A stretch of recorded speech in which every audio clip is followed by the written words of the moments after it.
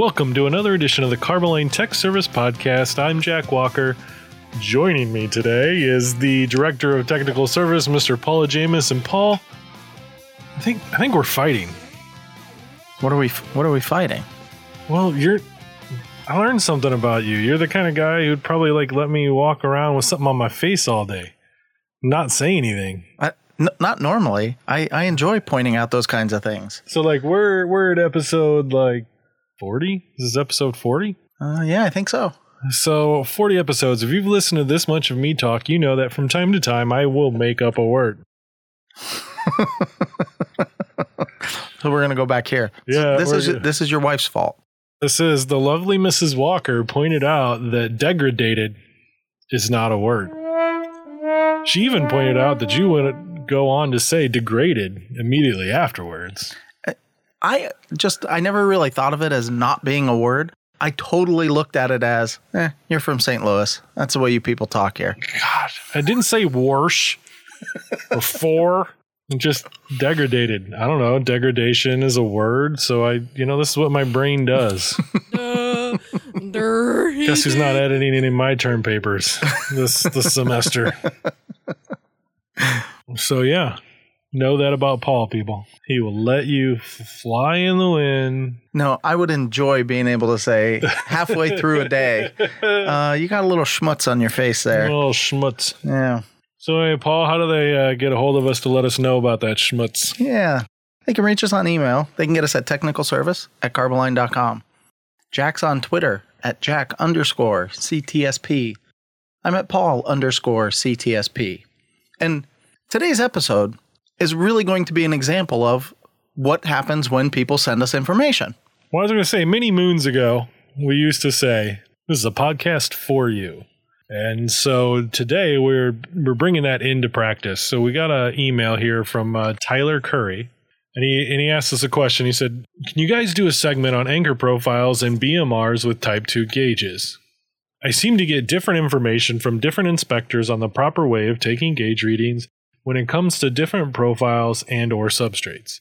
I have inspectors tell me that I should be zeroing out on the blasted surface. I have some tell me that a calibrated shim on a flat steel is fine.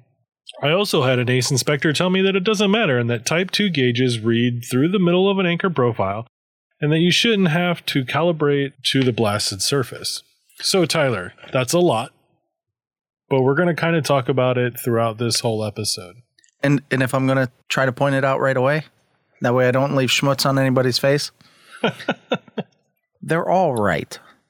It depends on which gauges you're talking about and what your conditions are. Keep in mind, too, if you listen way back 33 weeks ago, episode number 7, we talked about PA2, the application of it, how you measure it. We had Paul Kennington in, and we did a nice interview with him, and we talked about a lot of this stuff. We didn't get into base metal readings. We didn't get into some of the Type 1 gauges, but we did talk about PA2 in whole.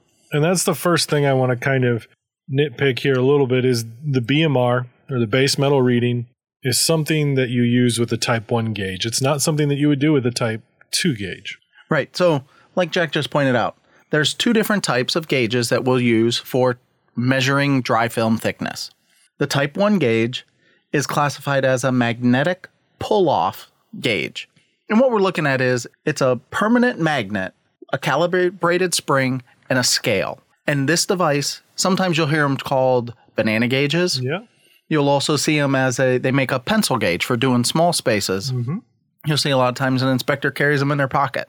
And they're able to do dry film thickness readings. Since these are manual gauges, you need to do a validation to make sure that you're measuring in the right range for the dry film thicknesses that you're expecting for that job. With those Type 1 gauges, you will take a BMR, or base metal reading, where you will do several readings to see what the blasted surface profile gives you. Then you take that number and you will subtract it later from your measured dry film thickness. As Jack said, we're going to subtract that base metal reading.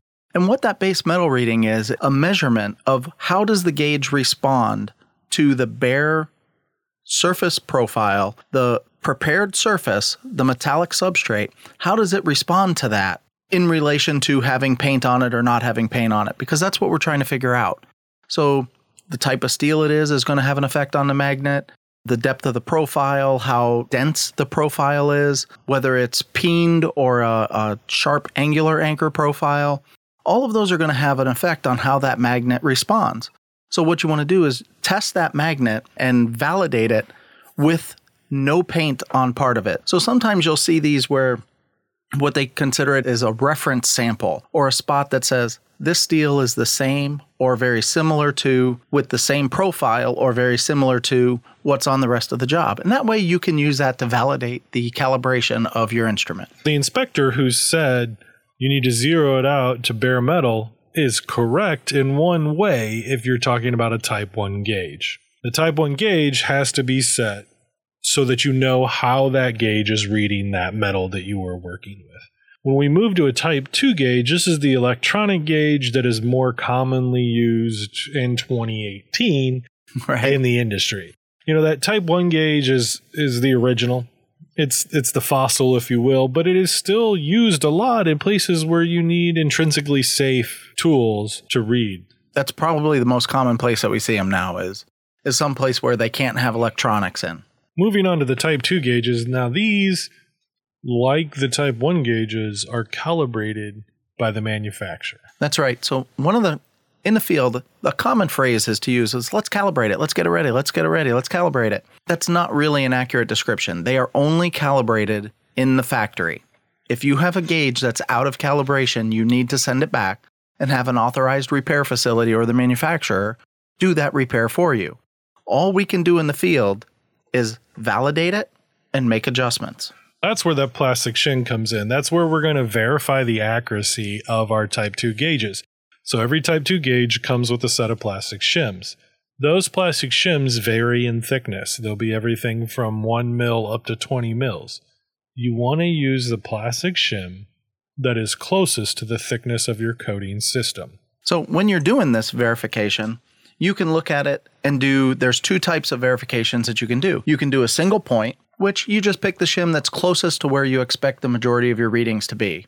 Or you can do a 2-point adjustment, in which case you pick one that's just a little bit less than where you think you're going to be and one that's a little bit more than you think it's going to be. And that way you can verify that everything you're reading in that range is going to be accurate with 2 points of adjustment. And the 2-point adjustment, or the 2-point verification, is more accurate than a 1-point. But 1 point is acceptable by all of the dry film thickness standard readings. So those shims are very important. Tyler, in your question, that is the inspector that is the most correct, is the one to use the shims.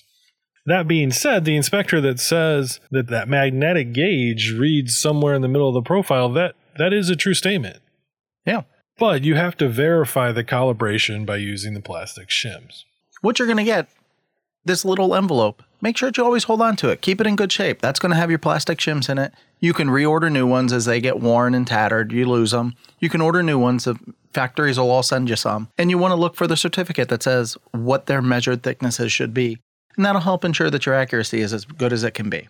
All right, we need to take a break to remind you that this podcast is brought to you by Carboline. This month, we're going to be talking a little bit about the Carbocrete line of floor coatings that Carboline has offered. These are urethane cements that have high moisture vapor transmission resistance. A lot of them contain Polygiene, an antimicrobial ingredient to help in food and beverage facilities. These are heavy-duty floors that have really good mechanical damage and thermal shock capabilities. And they offer protection that you can stand on. And the shims discussion helps me bring up another point that I feel like we have to bring up again. Even though we talked about it in episode 7 when we talked about PA2, constantly we are still getting the question of, I had it today, had it an hour ago. My surface profile is 3.8 mils. My coating is recommended at 2 to 3 mils. How do I do that? Once again, 2 to 3 mils is above the peaks. This should be common knowledge, but it is lost on a lot of people. So think about it in this way. If you weren't measuring above the peaks, why would you lay a plastic shim to check for verification above the peaks of your blast profile? You know, I used to try to think of how the best way to explain this to people too. And when we had Paul on for episode 7, that perfect example of that's what you use a comb for.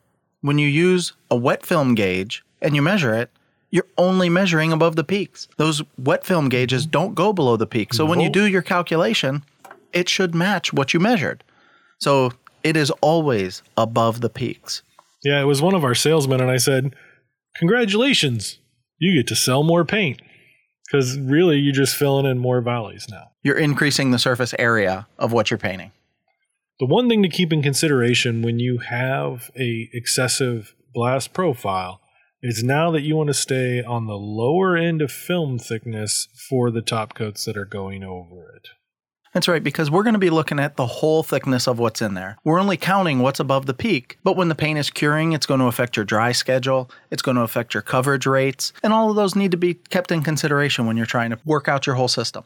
So quickly to review for Tyler's question, for type 2 gauges, you want to use the plastic shim to verify that it's within calibration.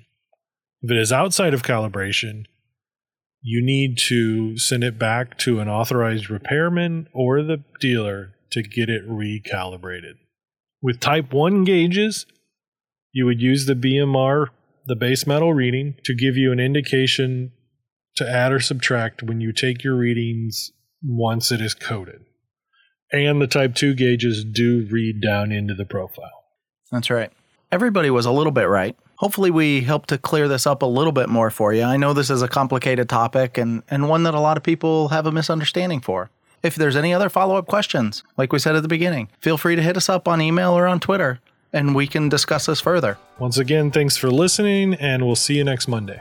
Who put the line in Carboline?